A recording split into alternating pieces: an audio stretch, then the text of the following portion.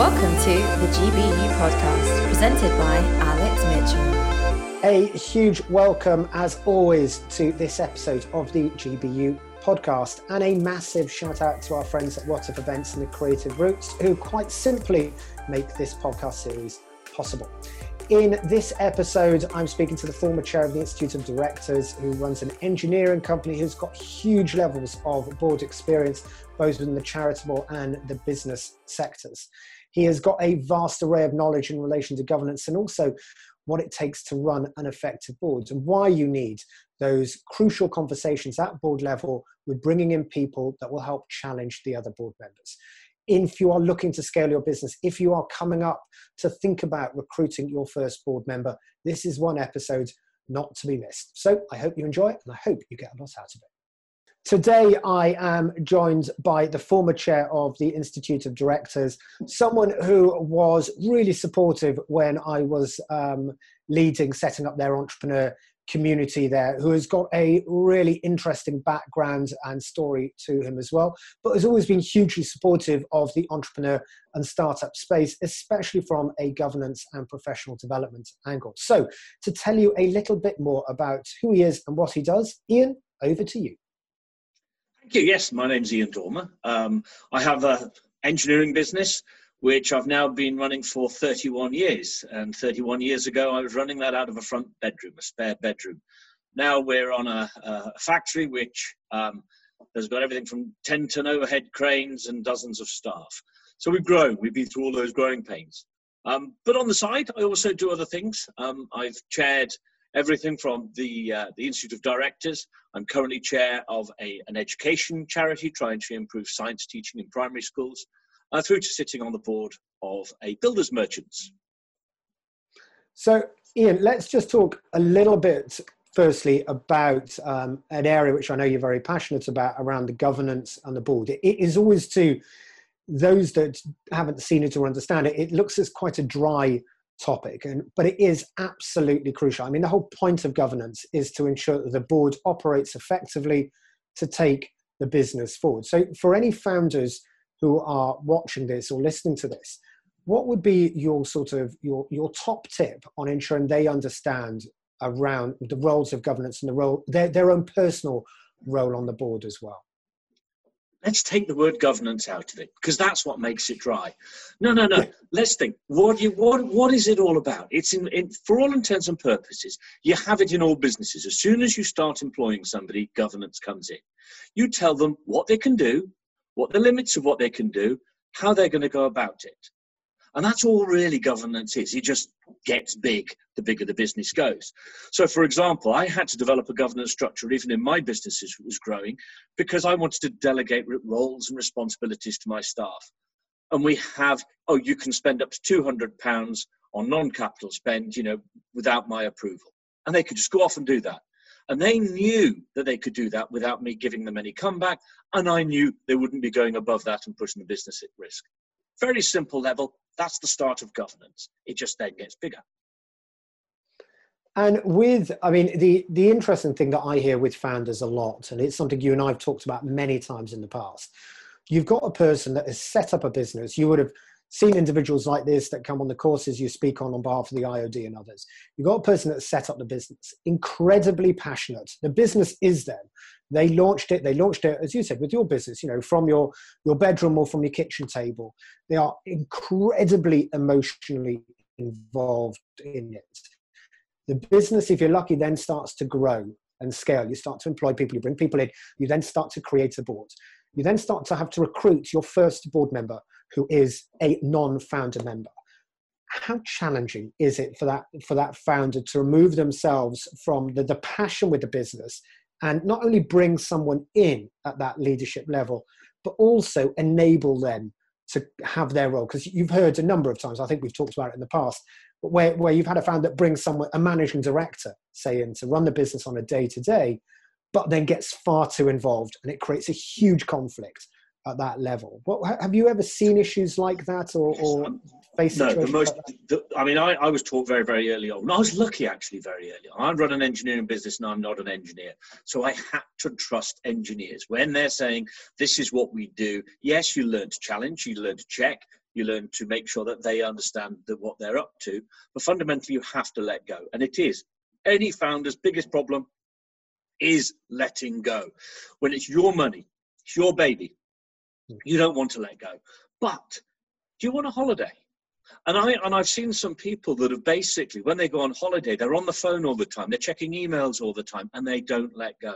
Actually, we're all human beings. We need a break. We need to be able to just turn off, because if we do turn off for a week or 2 weeks, we come back re-energized, full of energy, and we can put that extra oomph into the business that we all need. So letting go, delegating, and that really comes back to your first question. That's what corporate governance is. Now I go away on holiday. I don't get a text, I don't get a phone call, I don't get an email from the company. They just do it because we've got a structure in place that allows them to do that, and away they go. Now, bringing in a non-exec, in some respects, what they're trying to do is to make you sit back from the board a little bit more, sit back from the operations of the business, so you're not in amongst the weeds, and saying, let's look at the strategy, let's look at the bigger picture. And that, again, helps you actually think more for the long term of any business. And I think that's one of the beauties about the SME market. It's the beauty about founder or family business, is they do think the long term. They don't think about how can we make a quick buck this year, next year. It's, I'm going to be here for 10 years, 20 years, or in my case, over 30 years. And I've got no intention of stepping down anytime soon, because I enjoy it, and it's giving a long-term value. And that's something I think this country needs. Let's just talk a little bit about the current situation, because it resonates with one or two of the points you've mentioned already. You know, we've got COVID-19, we've got a very challenging economy moving forward as well. The role of the board, the role of directors is going to be one of those ones where almost every business is going to be having some fairly challenging conversations, especially within the F&B, the hospitality, high street sectors, etc. Again, it's something we've talked about, and I've heard you speak about it at events as well. The importance of, when you're creating a board or bringing people in, to not just bring in like-minded individuals, but to bring in people that can challenge as well and provide that different way of thinking. Is that important for boards to do? You know, I always say one of the first things before I join a board is how risk averse is the organization, and how open is the board to innovation. And you get different boards have different risk appetites, and that's absolutely fine. But one thing we should be able to do is sit back and be able to say, okay, we have a crisis. Let's tackle this, not on a day-to-day basis, but for weeks, months, and possibly years going forward. Because actually, crises develop some fantastic innovations. Do you know the steam locomotive? Do you know why that was actually invented? I mean, it was all the technology was there, but what pushed that forward? It wasn't anything in particular, apart from the fact that the coal wagons that were brought down tracks in the northeast of England, where I live, were always pulled by horses. But then all of a sudden, the Napoleonic Wars were taking all of the horses out of the country and going away. So somebody said, well, how are we going to take the coal from the coal fields to the River Tyne? So somebody said, I tell you what, I'll make the steam locomotive. I'll make an iron horse. And that's exactly what they did. That pushed that innovation. Crisis, shortage of horses, created innovation. Now, COVID-19. Wow, we've never had this before. But this is when the real entrepreneur comes to their fore. They say, hang on a minute. How can I actually maximize the benefit for my business out of this crisis? How many restaurants, how many people in the hospitality industry have started a takeaway or a delivery service that they'd never thought of? That, could actually become part of their business, not just being a sit-down restaurant. They're doubling up what they can potentially do. And I think they're the sort of innovations on a very simple level that will be happening across the business spectrum. And you're spot on. I've spoken to a number of founders recently, especially exactly in that area, an IOD member actually based in Edinburgh that runs a restaurant, a family business. They've never done anything in that space before. COVID hit. Luckily, he had done some internship in a pizza delivery company in the dim and distant past, and was able to implement that within 2 weeks. And it's something he's going to continue going forward. Also, he got first mover advantage in the same space. So he was actually only out of action for about 2.5 weeks due to it. So it was that rapid movement. But again, it comes back to those conversations. Sorry, Ian, go. No, it's great. And that's exactly it. Now, the builders merchants, north of England, builders merchants, We had started and very successfully got an online sales going. But of course, with builders merchants being closed, that business has absolutely skyrocketed over the last 3 or 4 months. We're actually selling manhole covers to the other end of the country, which is not something. We've expanded our marketplace because the crisis has meant people can't go down to their local builders merchants because it's closed. We can now service them online. It's an interesting area. It's something. Unilever always do it quite well, but when you are faced with a situation like this, it's always a very difficult one for a board to take, because it's that you think, I've got to batten down the hatches, I've got to save all the money I can, all of this sort of stuff. But actually, this is the rainy day. This is the time where you need to spend that rainy day fund to try and open up new avenues for the business going forward. And that is, I don't know, your view on it would be fascinating, but that is where leadership is. That is where you make those difficult decisions, you make those challenging decisions, and they're the sleepless night moments, aren't they? But you have that opportunity. If you're able to do it in a planned way and you have those right individuals with the right conversations around you, it can significantly help. They can be sleepless nights, but I think sometimes what we need to also do is take this as a very big learning point. The businesses that will survive the longest and the best out of this are the ones that have money, have cash. Cash is always king in a business.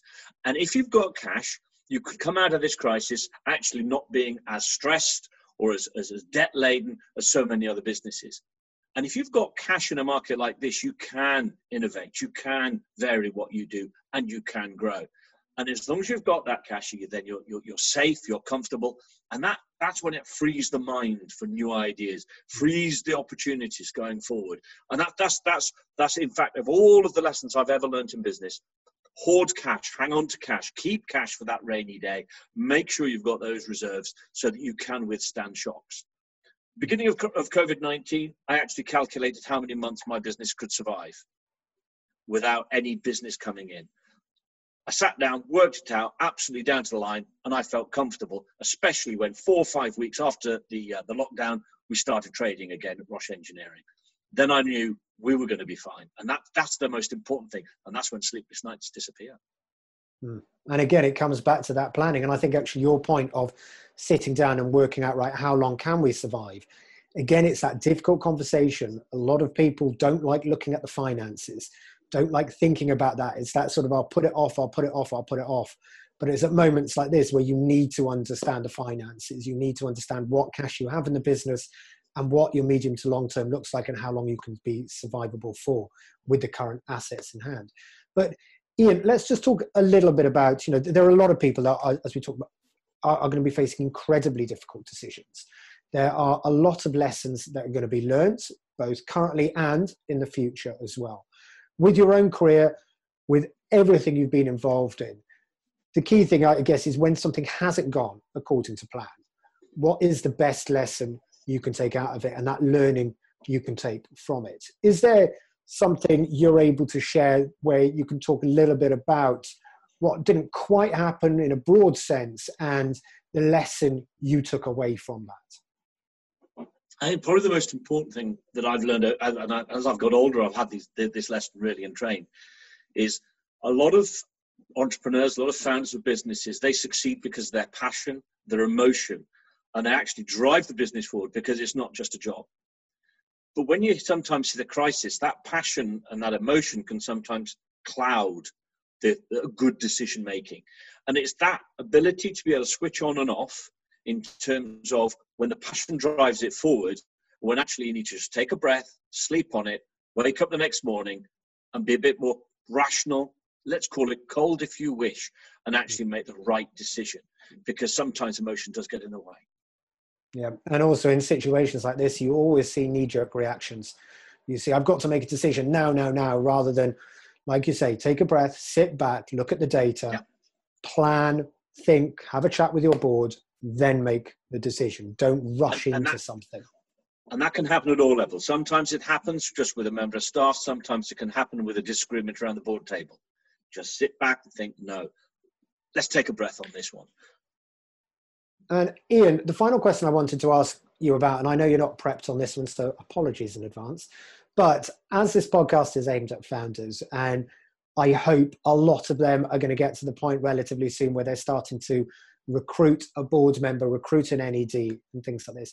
What would your advice be to them when they're looking to recruit someone? It can be a very difficult situation. You're recruiting someone from outside of, non-founding team. What would be your advice? What do they need to be thinking about in a broad sense when they're looking to bring someone on board onto the board? Okay, two things that I would say you need. Firstly, don't go for the obvious person. Okay, some people think, oh, I'm in furniture retailing, I need a non-executive from furniture retailing to give me that backup and support. That's the obvious.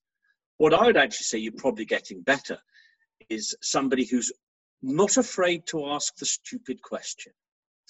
And I mean this in a positive sense, but I often think about all those great financial brains that were sat around all the big financial institutions before the great crash, was it 10, 12 years ago. Nobody actually asked, what is a subprime mortgage? Because they didn't want to look stupid. And yet that's what brought us down.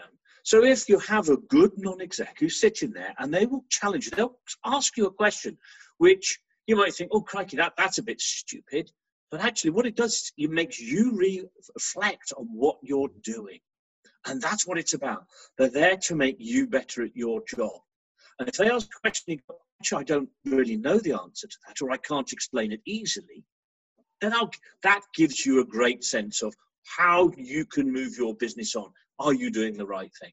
So that's probably the most important thing when you're getting somebody. Somebody's prepared to ask the stupid question, or is equally prepared to challenge you in that respect. Ian, that is a fantastic piece of advice. And I know when I was speaking to you about whether or not I should take up my first NED post on the Scottish Canoe Association, I was saying, well, I've got no experience in canoeing whatsoever. And you said to me, have a chat with the chair and understand why they are interested in you and what role you could play. And he said exactly that. We want someone, he didn't quite say we want someone to come in and ask the stupid questions, but I'm completely capable to do that, as you well know. But he said we want someone that is not from the sector, not from the area, that can come in and challenge us on other ways of thinking, because otherwise we become very insular and it becomes very much a talking shop, a sort of an echo chamber of ideas rather than new ideas coming in. So I wholeheartedly agree with that. It's a great piece of advice. And Ian, thank you so much indeed for your time. Alex, always a pleasure. Thank you. Thank you. Cheers. Thank you for listening to another episode of the GBU podcast presented by Alex Mitchell.